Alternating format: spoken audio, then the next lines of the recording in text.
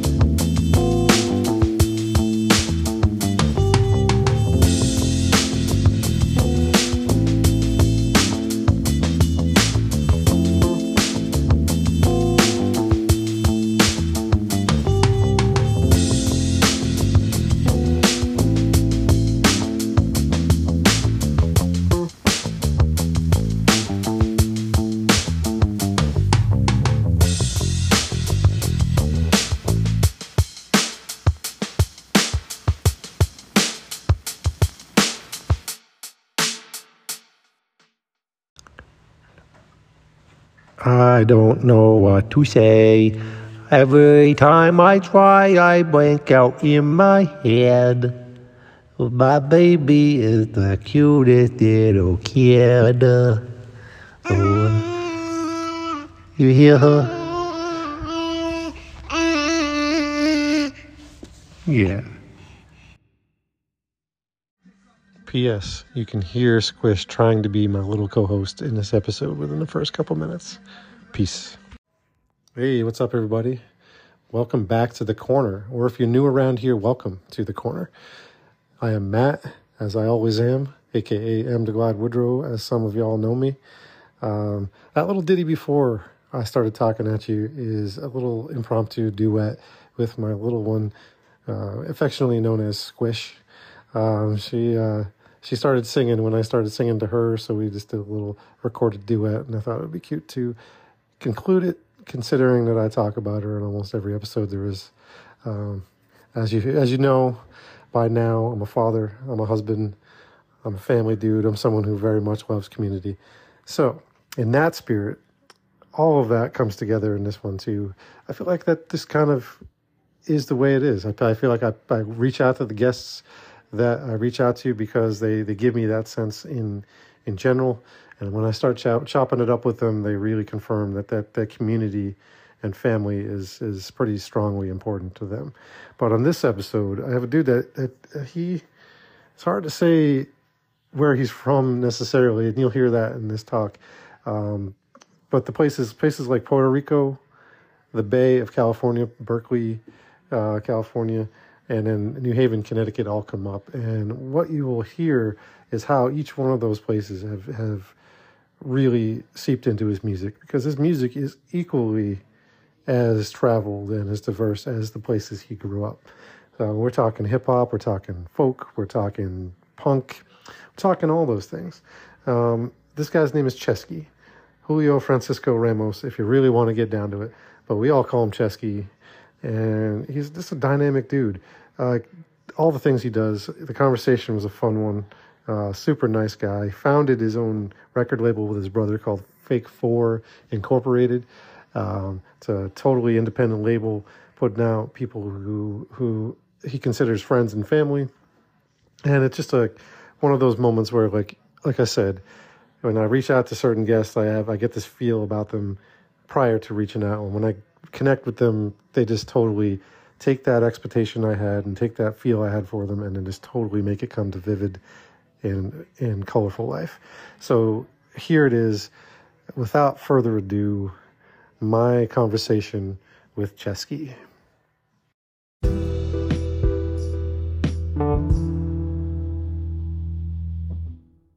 Oh, hello. Hello. And how are you doing, sir? Is that coming in good? I think I can hear you fine. Can you hear me okay? I can. All right. Thanks for joining The Corner. Thanks for having me. Yeah. I know emails and stuff get crossed up easy, so. Yeah. So, I didn't see. Yeah, that's why I hit you up. Yeah, I just got that 0 minutes ago. That's about when I sent it to. So, Perfect, perfect. Sorry for missing yesterday. no worries at all. And all right. So how are we doing? Pretty well. I'm here in Las Vegas currently working on some new music with my band, Co-Defendants, and preparing for a tour that we're doing in April. Uh, that's on my list of things to discuss too. So you must have read my mind. Uh, and I was actually just listening to some of that to give myself a little more energy into this. So uh, the proper energy, if you will. Or Um, so let's get to it if you're ready. let's do it. Let's do it. All right. So I got it's kind of a roundabout weird question, but I'm going to ask it first because like you have a very wide variety of sounds and styles, so who are the major influences and what are the major influences? Because I know you rap, you do a little punk, you do a little like little folky stuff. So it's like so I you're mean, yeah. I mean, my major influences, they're all over the place. Like for me to list them, it would take a long time. But some of the bigger ones are like for hip hop, definitely Freestyle Fellowship. Um, the whole like company flow. Um, then later the Shapeshifters, Anticon of Mexican descent. A lot of the Project Blowed kind of centric. Living Legends as well. For hip hop influences, that was all a big thing. Quantum, a lot of the more left field experimental hip hop that was coming out of the West Coast was a big influence on me. The late '90s or mid to late '90s, and then early 2000s especially. And when it came to like folk music, I grew up on Caribbean Nueva Trova, which is like it's called the New Troubadour music of Cuba and Puerto Rico mostly, and that's why I have a lot of folk influences. And I'm also a big punk and indie rock fan, so and hardcore punk fan. So all of those influences kind of mix together in what I do for sure. very, very cool. Because yeah, I was just like I was trying to map out how to ask that question, and so it was, Yeah, it's complicated. I mean, I could name a bunch of bands, a bunch of artists, different genres that all influence me, but it would be a very long answer. well, it's yeah. I mean, I know what you mean on that one. Because I mean, I call myself a poet, but I take a lot of influence from music, and a lot of the music I listen to is hip hop, which is where I ran into you first, and then as far as like knowing who you are and everything, because as far as I know, we have not met, but and so Yeah, as far as I know, we haven't. But uh, it seems like you've interviewed quite a few people I respect a lot, and so that caught my attention. So thank you very much. Good. I was going to say, 'cause speaking of quantum, you probably saw my Latif the Truth Speaker. yeah, Yeah, exactly. Like I'm a big Laterix fan for sure. me too. I mean, you probably heard that come through in that episode, but Yeah, yeah, exactly. he's a really good dude too. So if you have not met him and you get the chance I to, mean, I've uh, met those. I've met all that's those uh, dudes. In passing, they don't know who I am. I'm sure, but I mostly have met them just out in the street. I remember digging for records at the Berkeley Flea Market next to Lyrics Born. nice, My father was friends with Gift of Gab, and that's how I met Gift of Gab through my father. very Um, cool. so I definitely had met a lot of those artists, but they don't know me as an artist. Right. Well, As far as I know, I know. you will be surprised though. That's for sure. Yeah, It's like that. It's like because yeah, I'm glad that you have the chance to met them. Is that they are like I said, nice cats. that's cool. Yeah, they're Last time I super. saw Lyrics Born was in a Whole Foods across from Gilman Street in Berkeley. So That's pretty I was crazy. like, "Hi, you're Lyrics Born." That's weird. That's awesome. And I was about to play a show over at 924 Gilman Street. That's So that's that, that's really dope. Uh, that's funny. There's a what is it? I was on those lines of like the first time I ever saw you perform was a quick thing as you came out to do your parts in Sellout with Mike McClone. It was Oh, yeah, it was in Boston? yeah, it was in Boston. It was at when Doomtree as a Yeah, whole yeah, I did did remember. did their thing. And I remember like when I heard that on the album, I'm like that dude can spit. So Oh, it's thanks. you're welcome. And then I just got to know your music a little more and more. And speaking of your music, there's a homie of mine. I'm shouting him out. This is from my homie Jeremy. He was a huge fan of yours. I did invite him to join us, but he just said he's already in bed. He feels old these days, I guess. but Okay. but I have a question for you from him. hmm He said, "When is Bring Me the Head of Francisco Falls coming out?" Uh, Um, well, there's two answers to that. The first answer is if you bought the 12-inch trilogy on vinyl. So there's a website we made called sadfatluck.com, and people could buy the trilogy on there and receive these rare pressings of Sad Fat Luck, San Soleil, and Bring Us the Head. So they're going to be the first people to receive the record. It's going to be November, most likely this year. okay. Um, it's taken a long time because of many obstacles, and currently I can't release it on a public scale because of my situation with my deal with co-defendants, and I can't really take the time to promote another solo record during this crazy time when I'm really going all in with this band. So I was asked not to. So I am going to give it to people who bought the trilogy. I'm not going to release it publicly for probably a whole year after that, if Okay. if so. And then hopefully I'll do some final Chesky solo shows, final tour. Maybe I don't know. Maybe it won't be final. Maybe it'll just be the last one for a long time. I don't know. All right. Yeah, I'm gonna make him listen to this whole episode to get that answer too. So.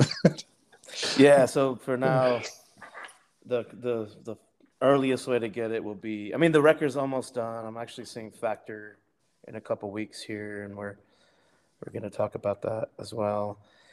But yeah, the record's close to done. I've made so many songs. It's been a challenge to choose which ones will stay on it. So that's been a challenge. But Yeah. Yeah, that leads into the next thought I was having is you are very prolific as well. Like you have like a number of things to listen to. If someone wants to find Chesky, they're not going to be hard up to find you. So like, how do you keep it going? Like, what's the energy that you need to keep that going? yeah, it's funny. People always say that to me, and um, when I look at my catalog over the last 20 years, I'm like, I'm not that prolific. I'm always like harder on myself. I really only have like my official albums that are out. It's like one, two, three, four, five, six, seven, I believe, official albums out, and then a split. So over the last 20 years, I haven't even. It's about, including super rarities, it's about 10 albums. You know. So but I've also had other bands and other projects come out during that time. But that's the only official about 7, 8 official albums in a 20-year time period. I don't think that's extremely prolific, but uh, it's just I don't know. It's the only thing I've done for. I haven't had a regular job since 2006, so this is what I do. That's good then. So I think you're making a living off it. So Yeah, and that's not why I do it. Obviously, like I've for I took a lot of most of my records until the trilogy. It was I had taken 4 or 5 years between my records. You know, so as I said, trilogy is quite the undertaking. It's like so. What, yeah. yeah. What went behind that? So what was the thought process there? I think mostly it was inspired by mania that was driven by grief. I mean, I think it took me a really long time to wrap up Sad Fat Luck, but at the end of that process, when I was finally finishing that album, Sad Fat Luck, I had this burst of energy and just started making a ton of music with Factor and writing a lot of acoustic material as well, and it that became we put it all together, and in the only way that it would work as far as releases, I thought because of it all came from a certain era, would be to put them out as a trilogy because there's just so much material. I didn't want to put it all out at the same time, so I wanted to spread it out, Okay, and that's how it came to be. that's just pretty awesome to make something out of a lot of feelings. So that's a that was the thing. When I listen to your music, I feel like even if I don't understand totally what you're singing about or what you're talking about or rapping about, I know that there are real feelings going in there. And For sure. so it's like, is that I mean, you kind of intimated at it, but is it an exhausting experience to make music? Yeah, it can be. I feel like I've actually had. So we finished the Codefendants record, the first one that's coming out 1 year ago, and that's the official record and B sides and all type of stuff. Like that was all done almost a year ago, and then I've had a bit of a writer's block. I always have kind of emotional blockage after that because I let so much out. I kind of shut down after that, so it could be pretty exhausting.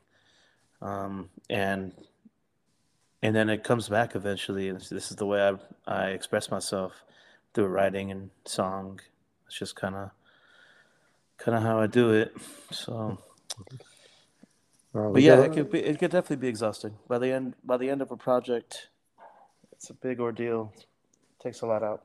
yeah, like I feel that, but it's from my vantage point, and I would dare say that people who have come to see you do your thing, it's well worth it. So I mean, Oh, thanks. you're welcome. The rewards are you're rewarding us, that's for sure, with all that. So Yeah, uh, I think a part of me kind of slowing down my solo ventures has been to give myself a little break emotionally. A lot of it. The concept was like, okay, I've been doing this.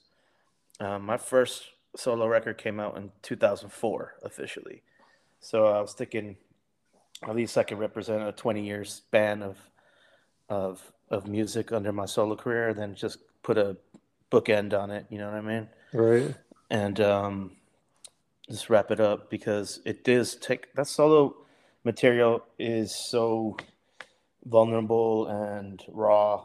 It has taken a lot out of me, and people um, really relate to it, which is the idea of it.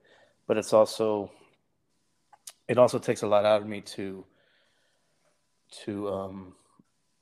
process the ways they relate to it.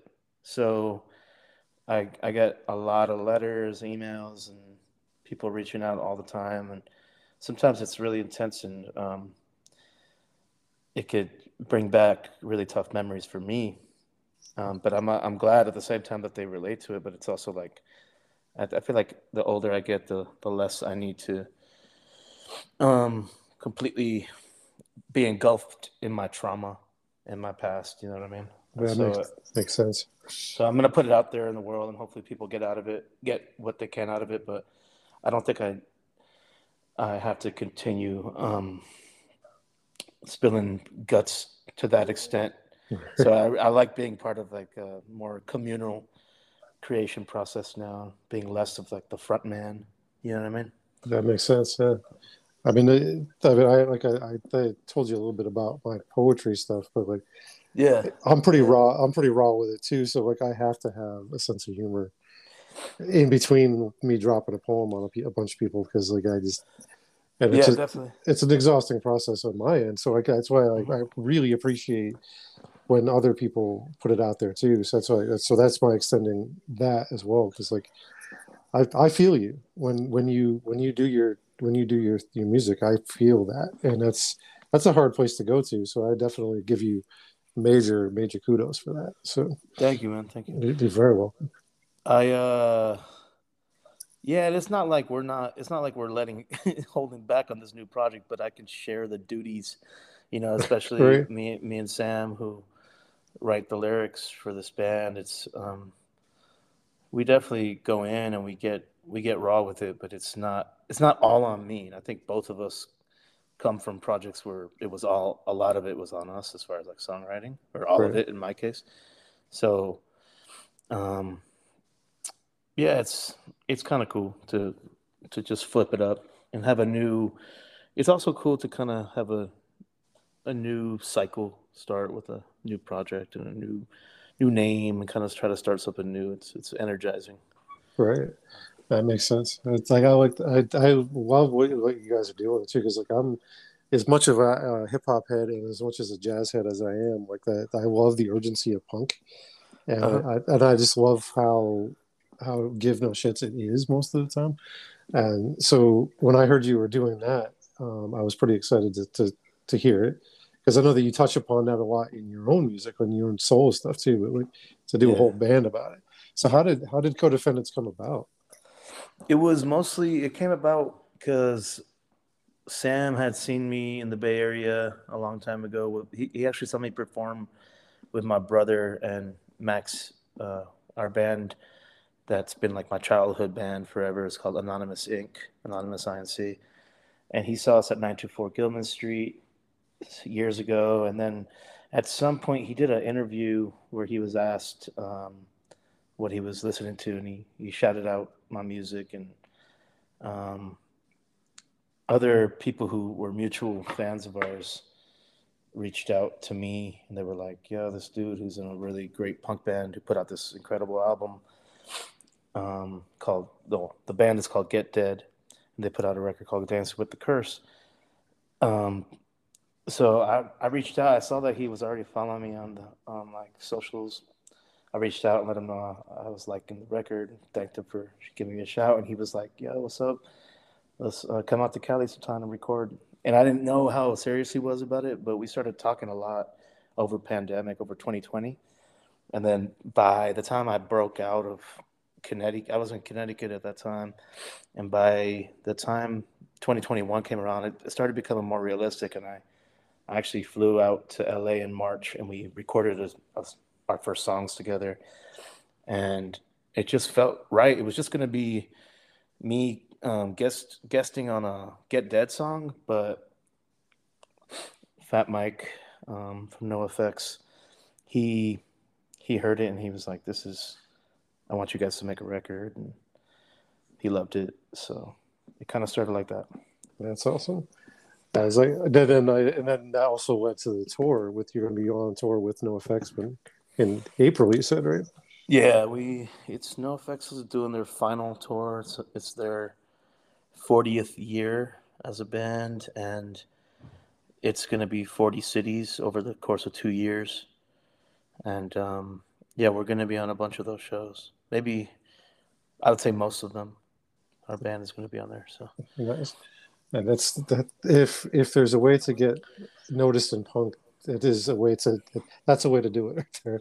yeah, and the funny thing is, our band, we come from punk. We love punk, and we grew up um, not only listening to it, but like just being a part of these movements and going to shows since we were kids. Both, but we were also the record is the record is far from a punk record in any traditional sense at all. So if people are going to go into it thinking they're going to hear something that sounds like No Effects, they're going to be sorely disappointed. And I'm really ready for that. That's I'm ready to awesome. disappoint them. That's it's that. a, it's actually probably more in line with what you would expect a Chesky record to sound like. You All know what I right, mean? right, right.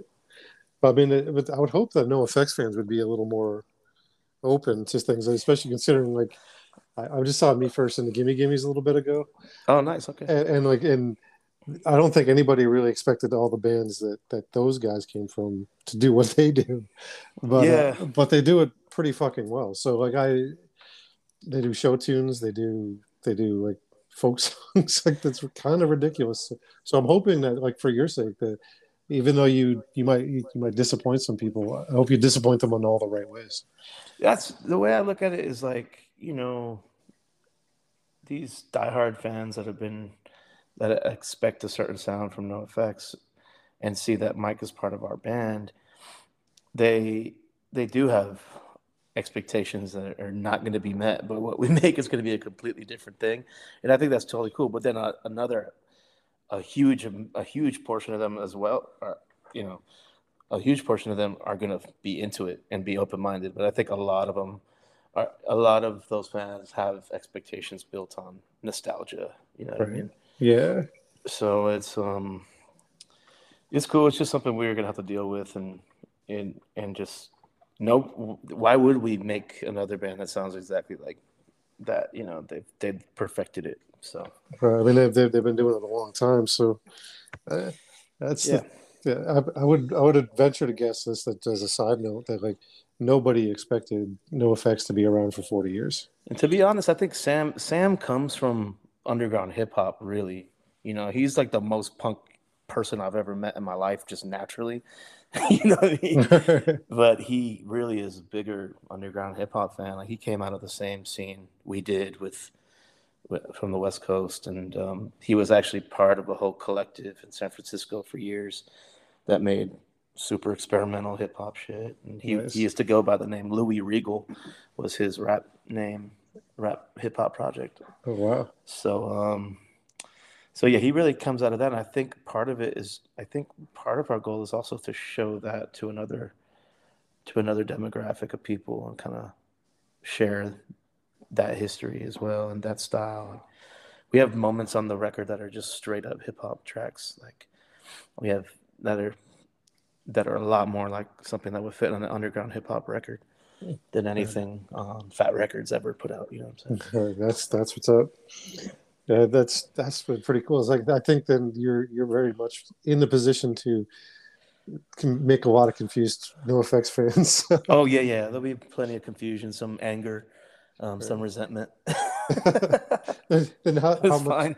Yeah, like how much more punk can you get if there's a lot of Oh anger and yeah, resentment, right? I mean, there you go. yeah, exactly. So, And a lot of it is really delicate and fucking poetic. You know what I mean? A lot of it is yeah, really, really fucking just I don't know, just heartfelt yeah. writing. So Oh, and I was gonna say too is that you have a knack. I know in your solo stuff to doing very something that very atmospheric sounds too. Like you're not just in the face. Like you build a wall of sound in a lot of your solo stuff. So like I would imagine that would have to come across in anything you do. So yeah, I think the production style of this record is different from anything I've ever done. I come from a lo-fi background. You know what I mean? I'm used to things sounding a certain way as far as how dirty or lo-fi it is, and I'm used to doing things myself as far as recordings. A lot of times, aside from working with great producers like Factor Chandelier or DJ Scientist, I just I've done a lot of it myself. So it's a whole nother deal to have like this super, you know, um, a mixing engineer, for instance, that works with pop groups, right, and he's super fucking talented and dope. But it's another level of sound. It's something that it sounds like radio friendly in ways that a lot of the stuff I make wouldn't really fit. Next to Blink 182 or whatever. So right. Yeah, that's still it's another way to expand the discography, if you will. I mean, it's yeah, it's cool. It's uh, a cool experiment for Sam and I. Like we had a choice at one point at the beginning where we were like we could go lo-fi with this, and Mike sort of pushed us to be like, he's like, I played these mixes for different people. We had different sounds and styles of mixes. One style was our taste, which was a more kind of underground mix, and lower vocals, less effects or compression, um, and Mike kind of convinced us to go with a more pop style mix to see how far it could go because we would love to kind of be a subversive voices in a more mainstream space. To be honest, that's such a boring space in many ways. It's just such a repetitious, recycled space of recycling ideas and concepts. We want oh, to shake. absolutely. We would love to shake things up if that's possible. We don't know if that'll happen, but at least we want to have the potential to do that. I got a good feeling about it. So, It's like because like if anything needs to be shaken up, it's music every now and again too. So it's like it's For sure. And pop music, especially, like whatever that means to you. I mean, mostly radio music is right, just it's at a lull that is unbelievable. And I'm mostly talking about like what was considered rock or whatever. I definitely think that has died in a way that's like it's just it's just kind of sad. So it would be cool to be something that could maybe break through that and shake things up. yeah. Like I said, I've got a good feeling that it's going to work.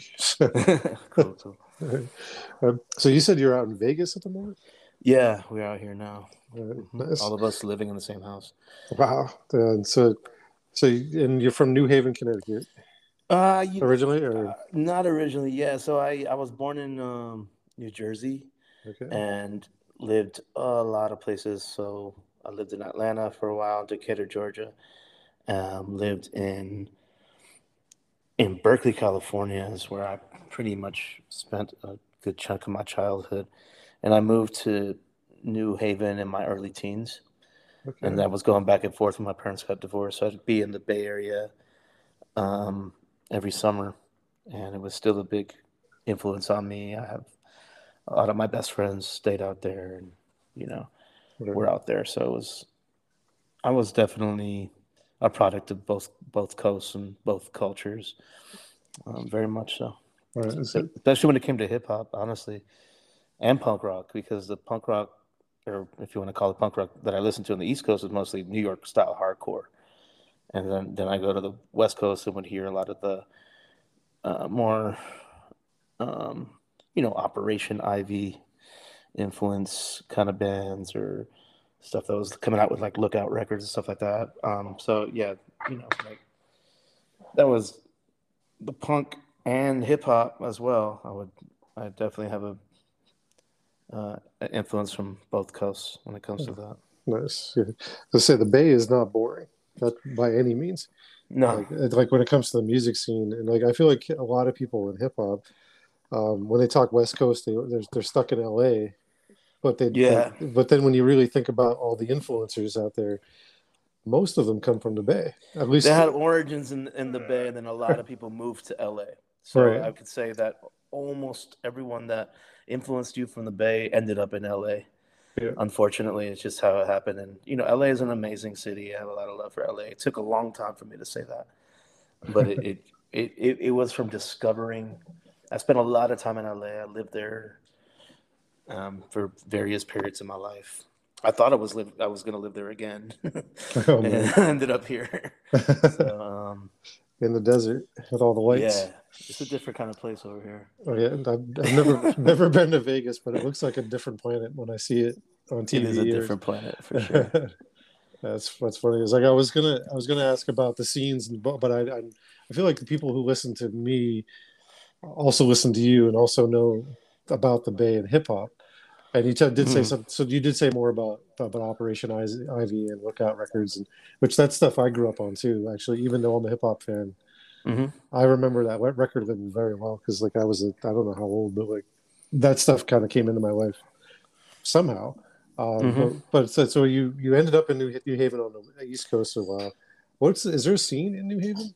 Is Yeah, there? so at that time when I got to New Haven in the mid '90s, it was just a massive hardcore scene. Hardcore, New York hardcore and ska, like third wave ska, was really huge over Okay, there. Um, to the point where we were definitely one of the most, like New Haven was definitely one of the most poppin' cities in the world, probably for that stuff. Like it really right. was. It was a Okay. really exciting time. Like I remember Madball listening to a interview with Madball, and they were like, "Yeah, New Haven, we would play there more than New York at one point. like, like a lot of the New York bands would be there, and it was just an exciting time. So, but as far as hip hop, our scene has always been really scattered and not extremely like even back in the '90s, it was kind of rare to see like a hip hop show.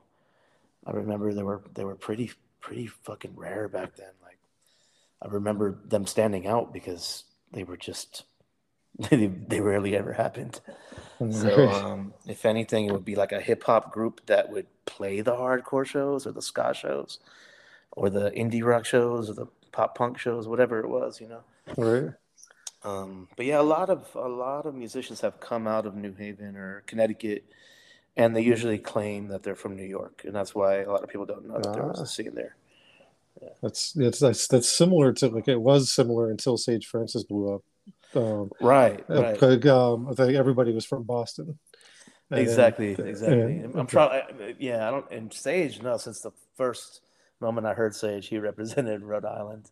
Yeah, right, like North Smithfield and shit. yeah, Like, like that's it. Like he came out of the gates not giving a shit about what that sounded like too. So definitely. which I get I a think big that's respect for it. So yeah, so yeah, and I like letting people know about New Haven as well. I feel like they definitely don't know what kind of right, know anything about that city outside of the tri-state area, or even a lot of people in the tri-state area don't really know what it's like over there. So yeah, it's they think it's like the suburbs or something, yeah. I mean, which as is absolutely not. yeah, that's what I had to ask because like I'm born and raised New Englander. I mean, I had spent a Uh-huh. good chunk of my childhood in Boston or Dorchester Yeah, specifically, yeah, yeah. and now I live in Vermont, which like the hip hop scene here is we got a couple guys. It's light. It's light. Yeah. Yeah, it's like Is Jar from out there? Jarvis from yeah. Actually, I know that kid, so it's He's dope. yeah, Yeah, he he's is dope. dope. Yeah, like He's kind of doing his thing, man. I see he that. really is. Yeah, like he's from Windsor, which is like maybe a half hour from where I'm sitting right now on a Crazy. drive. Yeah, and That's crazy. That's the yeah, only one of the only artists I could say I know yeah, that's coming out of Vermont. yeah. He's there's a group called I don't know if they're still a thing, but there's a group called Epidemics. They're pretty dope. If you haven't heard about them, they're pretty dope. Dope, dope. And then I can't I played a remember crazy all of show them. there once with Jarv and JPEG Mafia and Oh wow. Milo, who was Oh man. Rap Ferreira. Yeah. So that was an interesting show. Where was that show? Oh, man, I, if you name a few, it was in Burlington. Okay, so probably like Higher Ground or Yeah, that sounds Nectar's, right. some of those places there. I don't Yeah. remember the name, but I remember my friend Rory's set being a very unique one. He basically he had like a weird racist come up to him the last time he played that venue, and he was just like, you know what? I'm just gonna talk shit for like 2 hours. So just like he did like 4 songs, and he basically just talked shit the whole time. So, I don't know if he'll be invited back, but I respect him so much for that. that's that's that's It fucking was great. like I know the fans didn't like it, but I was like, yeah, talk your shit, man. Fuck it. I would have probably been there. I mean, I was not at that show, but I would have been there for hearing that because That's an insane lineup, really. yeah, that's yeah, that is yeah. It's funny because like that's where I mean that's where I definitely see most of the hip hop that comes to here in this state is Higher Ground, and then I saw Lyrics Born at Nectar's, which is not that far from there, and then but we have no hip hop scene that I can speak of. Hmm. But there's a dude I used to work with, and that is a he's fucking insane on the microphone, and Yeah, I he's one mean, of the, but that's cool. he's good. But like I don't, but like yeah, I know literally know two people. I So, think, I mean, I know. I feel like I know just about everyone in New Haven doing it on like the indie rap type circuit or whatever. right, Like my boy Sketch or Old Self. But a lot of the hip hop coming out of New Haven is just like street rap, like trap, like drill kind of shit coming out, right. like drug dealer shit. And they don't really play shows a lot. It's just mostly recordings and videos and stuff that you could find if you look up New Haven like trap music, and Uh, it's pretty much like gang banging shit. yeah, I like those beats, but like A lot, yeah. There's some good shit, well, and yeah, like that's definitely not all of it. I know, my boy Seal Hughes was also based out of New Haven for a long time. He's not there anymore. There was a lot of musicians that kind of moved through New Haven, but it's not really. I can't say we have a very strong hip hop scene right now. right, As I gotta say, in Connecticut though, every year we do these hip hop for the homeless events that our homie Joey Bats puts on every December, and it's like raises money for homeless shelters around the state, and it's usually around 6 to 8 shows or like 6, 7 shows every December, and that's when those are kind of like our reunions for the whole state, but it's not Oh, just wow. New Haven. That's pretty dope. I remember back when I was in school, I remember there's this, I want to say his name was Confused. I don't remember. Confused. Yeah, it was like probably mid 90s, like 97, maybe. I don't know. It's like I remember hearing him on the radio and he was all right. I think that was his name, but that's a long time ago. So, Yeah, I don't think I'm familiar. uh, But that's how I kind of met a lot of friends going to the college radio stations and going to those hip hop shows specifically. nice. Yeah. I had to ask that because like legitimately the only thing I really know about New Haven is that Yale University's there, and some of the best pizza I've ever had is in New Haven. Absolutely. So like I would say, and then maybe it's my middle finger to New York because I'm a Boston kid, but like I would say New Haven pizza is better than New York I think a pizzas. lot of New Yorkers would agree. Actually, Good, they good. don't like to agree, but a lot of them do. Oh, Especially especially the chefs. Like if you talk to like really high end chefs, almost all of them agree with you. good, And I good. agree. I agree with you. Yeah, it's like I love pizza. I used to make pizza. I used to run a pizza place. I did Mm-hmm. that whole thing, so I mean, like definitely a snob about it when it comes Yeah, down to it. it's a But big pizza culture in New Haven. Like you'll find fucking 5 of the greatest pizza spots in the world within like a mile radius. It's crazy.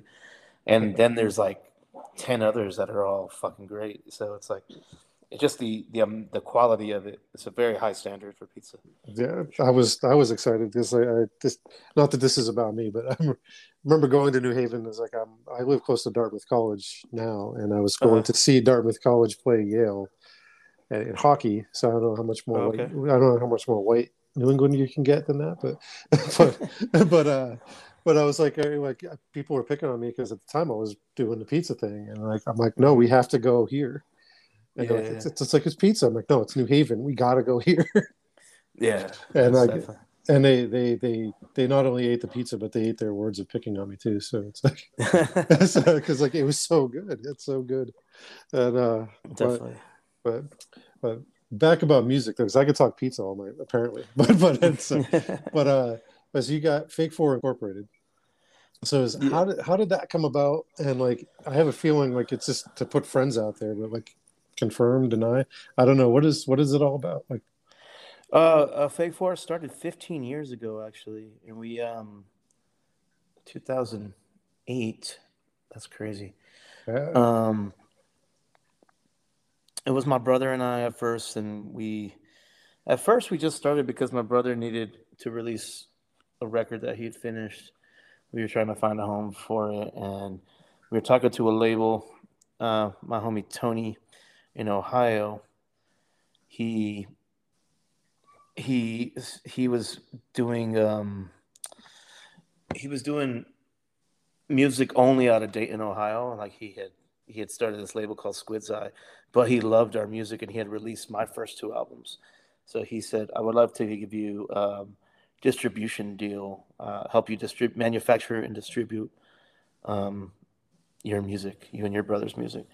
And he's like, I had posted a photo on MySpace of just my hand. I have a 4-fingered hand, and um, I just wrote like Fake Four Music, which is my publishing company, which I started in my old band Toca, and so it just started that way. It just became this outlet for me and my brother and our friends to put out music on our own terms, and it just happened that by the second release, I ended up taking a chance and working with a guy I barely knew named Factor Chandelier, and it was yeah. his album Chandelier, one of his first records, and I loved it so much when he sent me a demo. I'm on that record as well. He had reached out for a verse, and I respected him as a producer, so I did that, and so yeah, it kind of everything went from there. And at one point in my life, I feel like it became my main art project. Like I took it more seriously than my own music.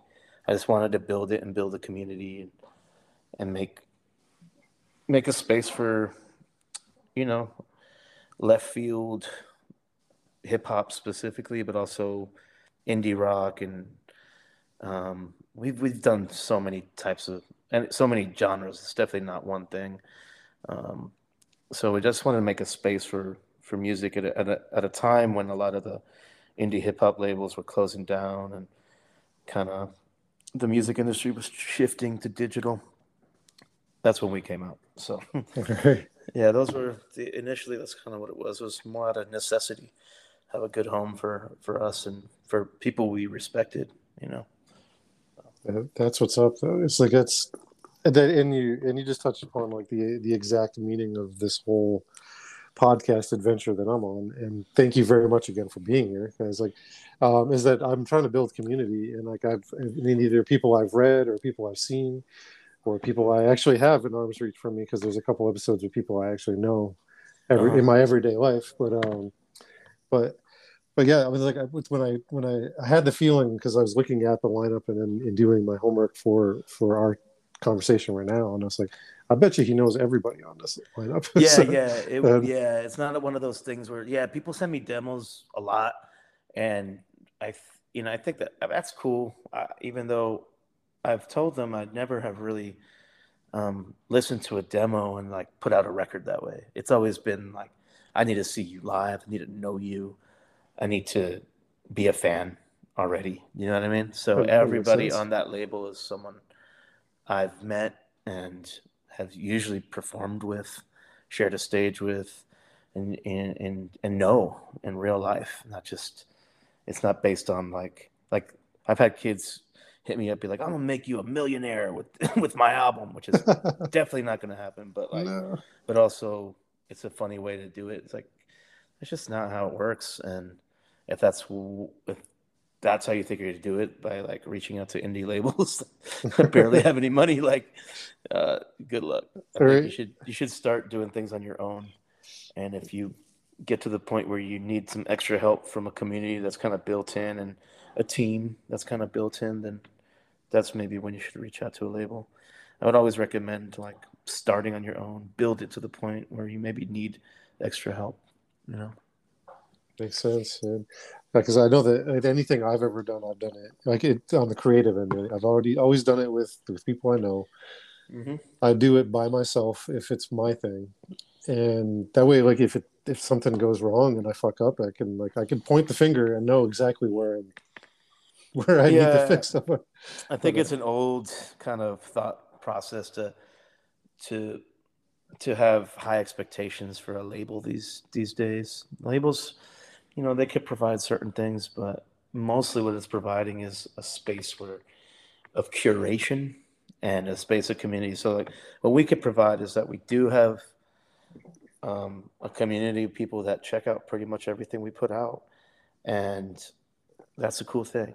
It's mostly us curating and deciding, okay, we're going to give this a shot and show it to our community.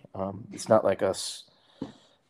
It's not like the old label days of, trying to develop an artist on a major scale or something like that. That's kind of different.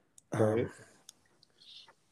because I could say that from a fan's point of view, like I see something coming out, even if I don't know the name of the person, but I know they're on Fake Four, or if I know they're on DTR, or if I know they're on someone's own label. Hmm. I trust that more than say like Warner Brothers or Epic Right, Records right, or and something. that's kind of why we're Yeah, still around. I think to have those outlets for people who are already doing great shit. You know what I yeah, mean? absolutely. And then we every year we do these things called free December releases. So we do 4 free EPs from different artists. I feel like should get a little more shine. And usually they're really good friends of mine, to be honest. Like almost every time, and sometimes they're just really good friends of mine who haven't been able to, haven't had enough shine. So I just think they make cool stuff and they should get heard. And that's been I think we've done it for about 10 years now. So that's been a Nice, cool. My brother started that actually. very So cool. it's been a successful way of getting ears. It's just hard to stand out these days, and it's there's so much content out there. Yeah, it is. Hate to even use that word, but it's like constant, words and so much information and music and words and video. And, it's like it's hard to stand out, and even if you're making wonderful art. So that's our way to help and give back a little bit. That's what's up. I mean, it's like I mean, like you touched upon that. It was like it's like we're doing this whole thing digitally, like we're us talking, and like Hmm. the device I'm using, I could literally like with my thumbs find almost anything I want. But at the Yeah. same time, like it's a lot out there, like you said. Yeah, so I was talking to my bandmate Sam about this recently. I was like, I remember there were times in my life when I got stuck with like one tape, like one cassette tape in my in my Walkman, or I went on a trip with my family or something, and all I had was like De La Soul Stakes is High in my Walkman or something like that, or whatever it was, and I could really sit with an album and ingest an album and like and hear the track 8, you know what I mean, and like listen really carefully, and Right, like the stuff that's buried in there. And I think a lot of kids don't necessarily have that same experience with music anymore because of technology and because of how music is presented in this space where everything is accessible at once, which is an amazing privilege. But at the same time, I think it was a privilege that we had. We just to be able to focus so much on certain things and like learn and take our time when we were learning to rap and learning to record on our 4 tracks or whatever it was.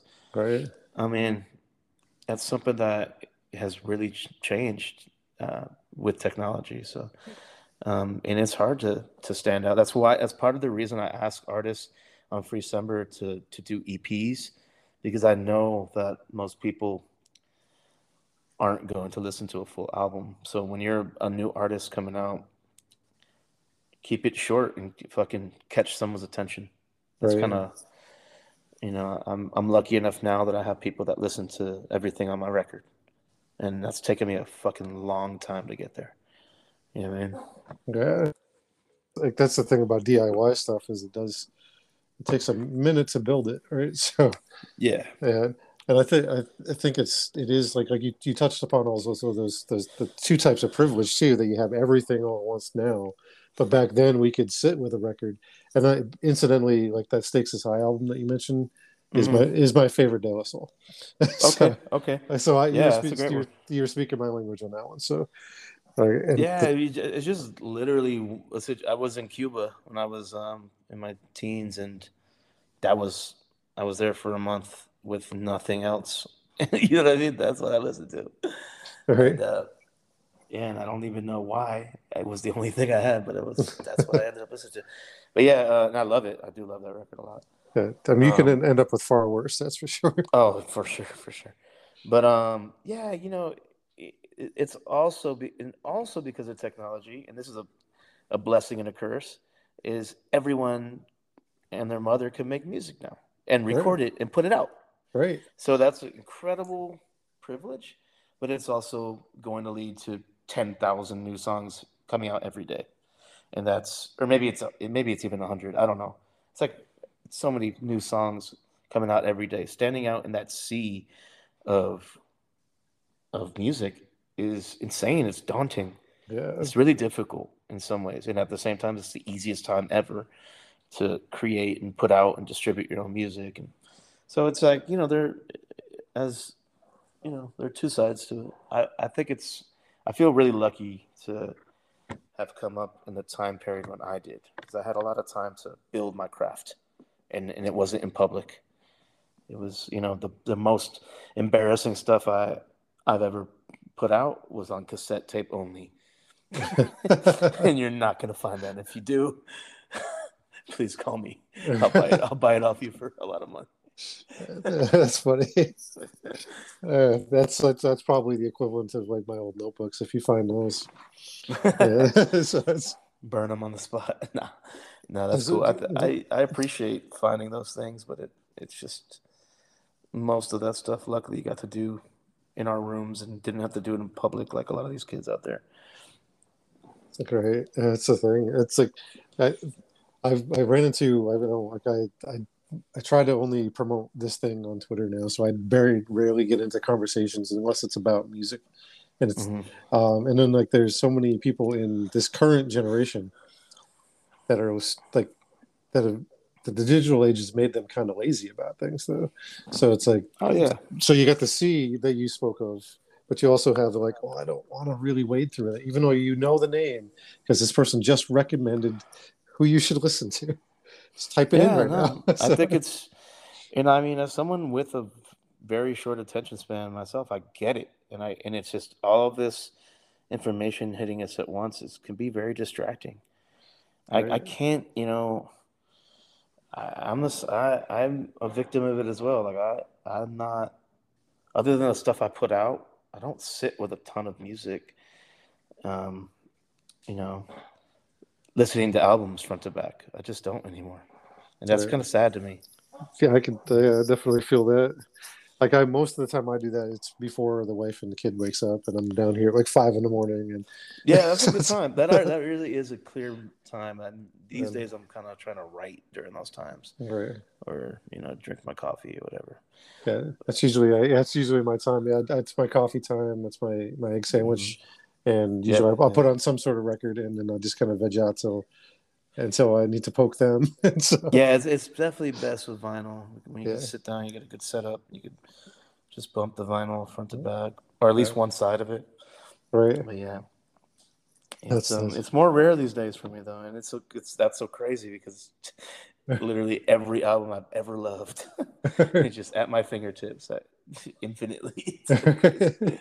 it's that whole infinite scrolls that our dude Steph talked about on his last album, right? So Hmm. yeah, so it's like it's which is incidentally is the first time I ever saw a full set of you was when you opened for or publicly known as POS.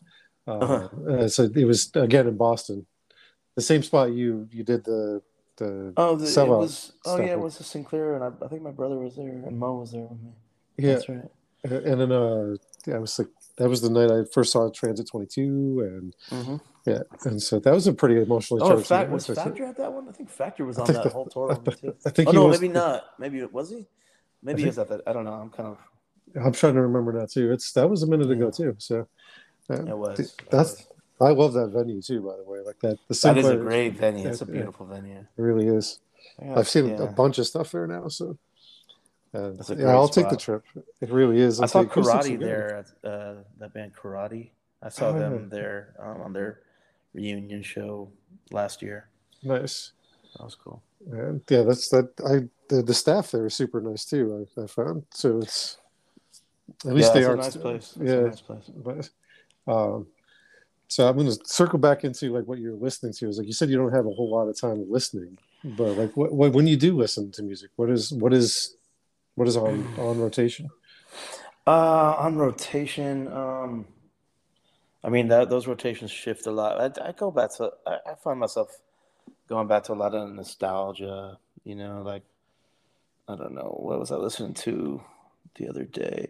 Oh, you know what was funny? And I never really took time with these records, and I kind of brushed them off because of the Scientology thing, which I feel is is legit of me to do, but it's also um, kind of shitty of me. Was Beck. So we listened to Beck's Odelay front to Oh, back oh, the other nice. day. That was pretty cool. And That's a dope album. yeah, it's a dope album. Then we listened to this EP he did called Beer Can, and it's because Sam, my bandmate, is was a growing up was a big fan of his. Right. So that was cool. And then we listened to the K Records release. So that's the last thing I like sat through and like listened to full record. Nice. Um, which is funny for me to shout out because I really didn't spend time with that music before, but I found a lot of good, mellow gold as well. So I found a lot of good moments in that stuff.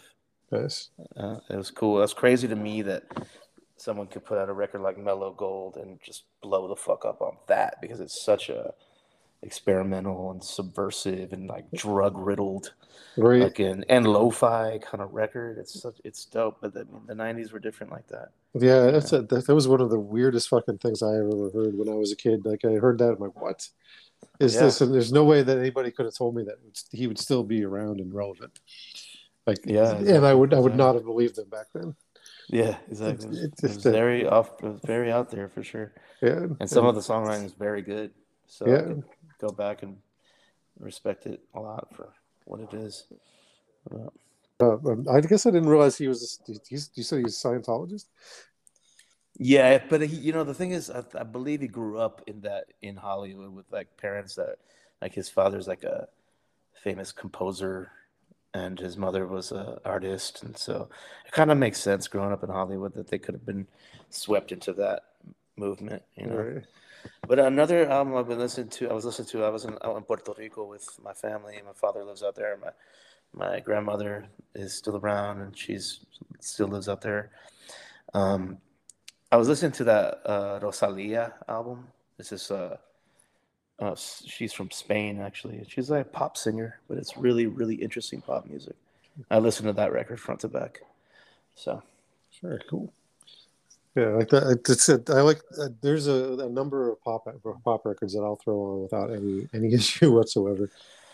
And yeah, it's like, hers is really interesting though. It's like it'll break into like jazz or like bachata or like okay, this crazy, kind of hip hop, noisy hip hop stuff. It's like it's dope. It's dope to hear what pop can be and how much influence stuff from the underground, like music that our friends were making, has like influenced mainstream music. I hear that all the time. Obviously, stuff like Kendrick is the most obvious example of that, but it's cool to hear sounds that were considered experimental or off the wall back when we were younger being used in pop right, spaces now.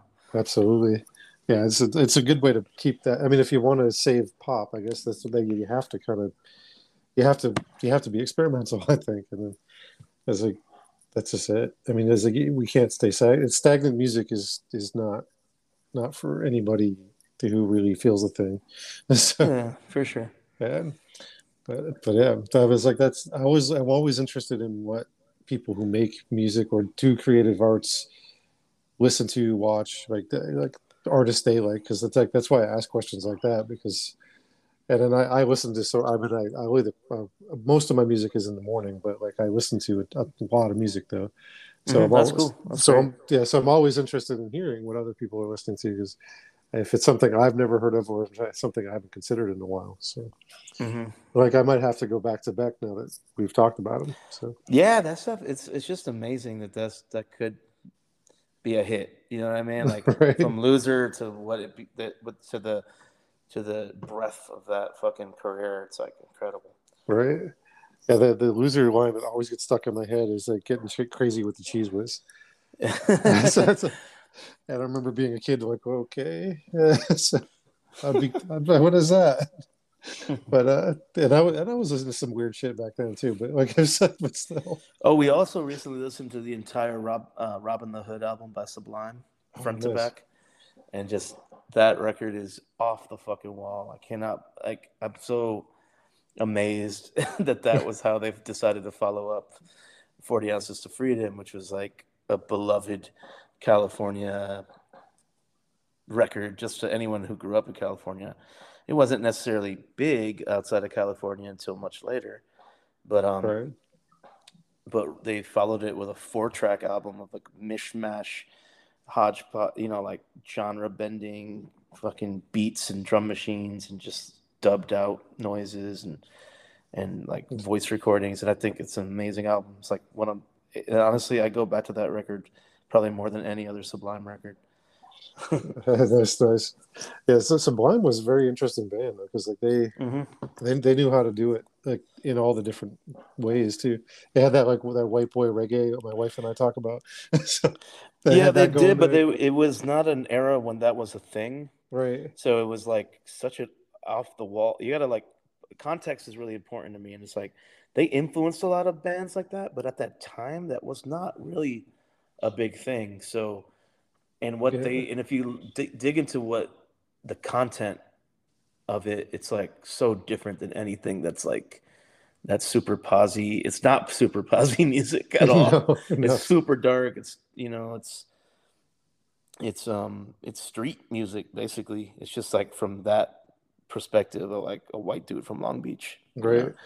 and it's hard as hell. I love it. I think it's like some of the rawest music that ever came out on a major label, to be honest. I could feel that. Yeah, it's like I didn't mean anything disparaging to them. I just meant more of the No, stuff no, no, that no. yeah, It is. it's But yeah, yeah, more of the stuff they but birthed. it's not anything like the music that they influenced. You know what I'm Right. saying? That's Like yeah. they influenced a whole generation of shit that I think is terrible. But like Yeah. they it's because they took parts of what they thought Sublime was. But if you listen to the entirety of that catalog, it's like there's so much more depth to what they're doing, you know? Yeah. Yeah. There's definitely some bands that I will not mention by name because I Yeah, don't I'm want not. because I don't want to go too negative. Yeah, yeah, I don't either. But yeah, there's Yeah. definitely bands like Yeah. Yeah. I've seen live and all that, and I'm just like, this is heartless. It's like a heartless ripoff of Yeah. one thing that Sublime did, and that's it. Yeah. You know, and that's I, a bummer to me. yeah, I feel that. That's really where we were talking. My wife and I were talking about the what they birthed more Yes, more so yes, than what they were because uh, exactly, exactly. yeah, That's a bummer to me because I have a feeling that if he survived, he wouldn't be into that either. yeah. I You think I know? think you're right. I think that Mr. Knoll would not improve. Yeah. Mm-mm. Yeah. It's like I've seen some like my wife and I went to a concert a while back, and one of those bands was there, and like Mm-hmm. I turned to her and said like they're gonna do that weird drum thing that every white boy reggae thing does, and like and I pointed at the stage, and it happened right when I pointed. I'm like, fucking Yep, amen. there it Fucking is. there it is. And we talked about like how much we miss Sublime that day. So Yeah, because uh, Sublime, like, yeah, exactly.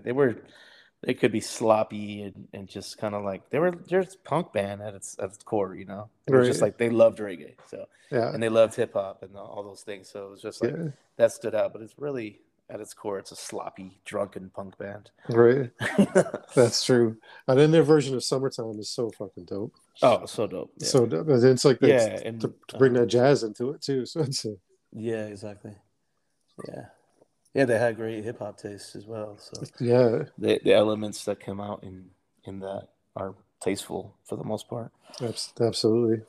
Yeah, I big ups to them, and me, Brad Noel still be in peace. So Yeah, yeah, definitely. and I was definitely bummed out when I heard that he was gone. So, Hmm.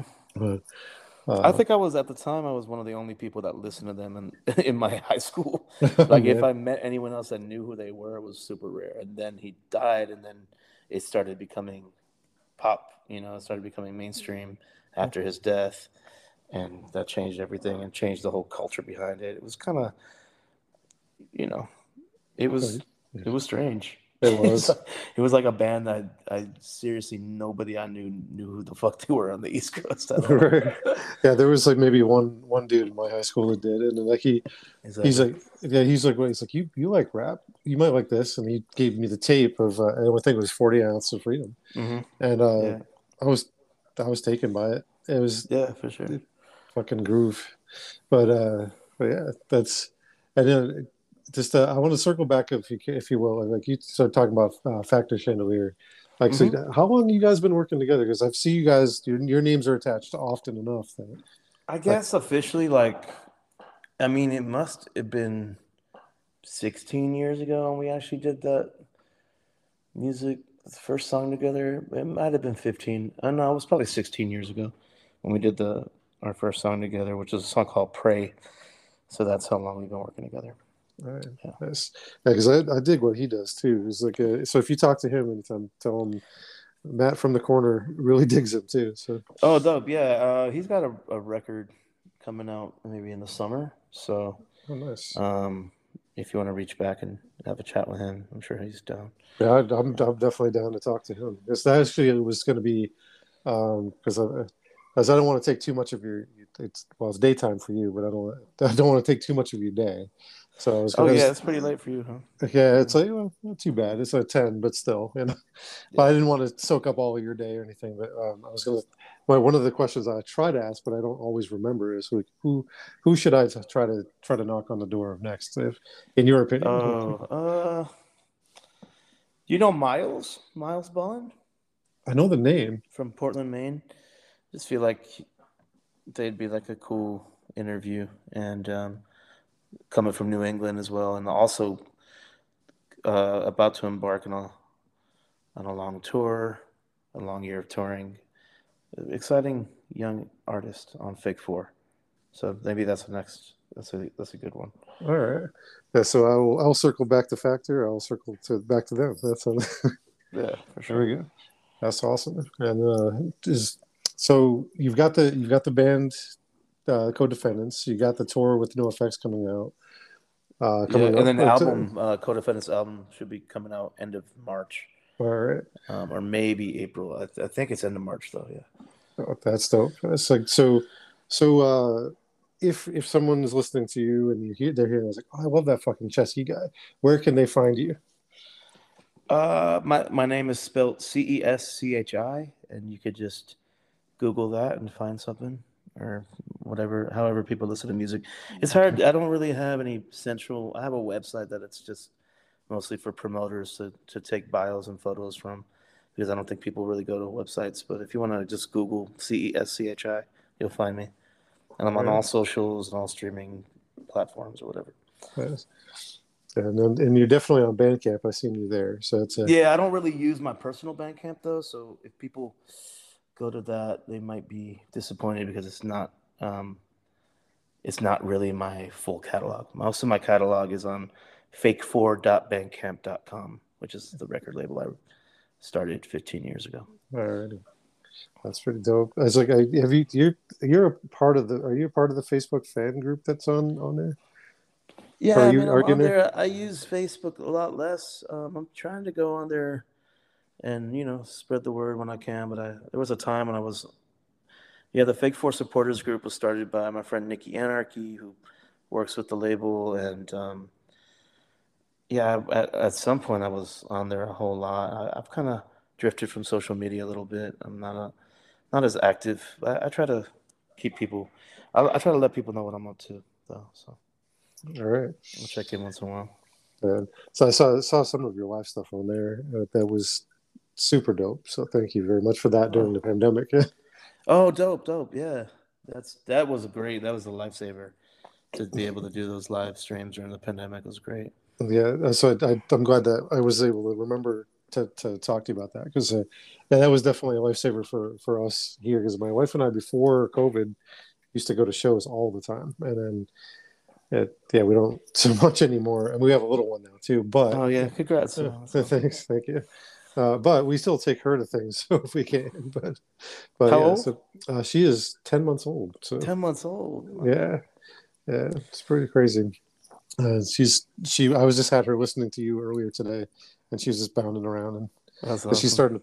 starting to so yeah, your music made her shake herself around. So so yeah, It's awesome. so Love to hear that. thank you for that. And Of course. so so yeah, we're I'm fresh out of questions, and I mean I feel like I could talk to you forever, but I don't want to do that to you, because like you definitely like put me in a really cool conversational mode. No Um, doubt. yeah, you're every bit as nice. I'm going to say that right now. You're every bit as nice as my homie Jeremy that I asked the question for. He met you a few times. I don't probably in Boston, because he lives in Boston. Hmm. And he says like, oh, you're gonna have a great time talking to him. He's a nice fucking guy, Oh, that's and cool. you're every bit as that, and you went further with it too. So Oh, no thank you. doubt. Well, Yeah, thanks for having me on. thank you Uh, very much for coming on, man. all right. Have a good night. You too. Okay. Take. Bye bye. How do we end this? I don't know. I think I just hit this button right. I'm gonna leave that part in if it's cool. No doubt. Take All care. right. All right. Have a good night, man. Peace.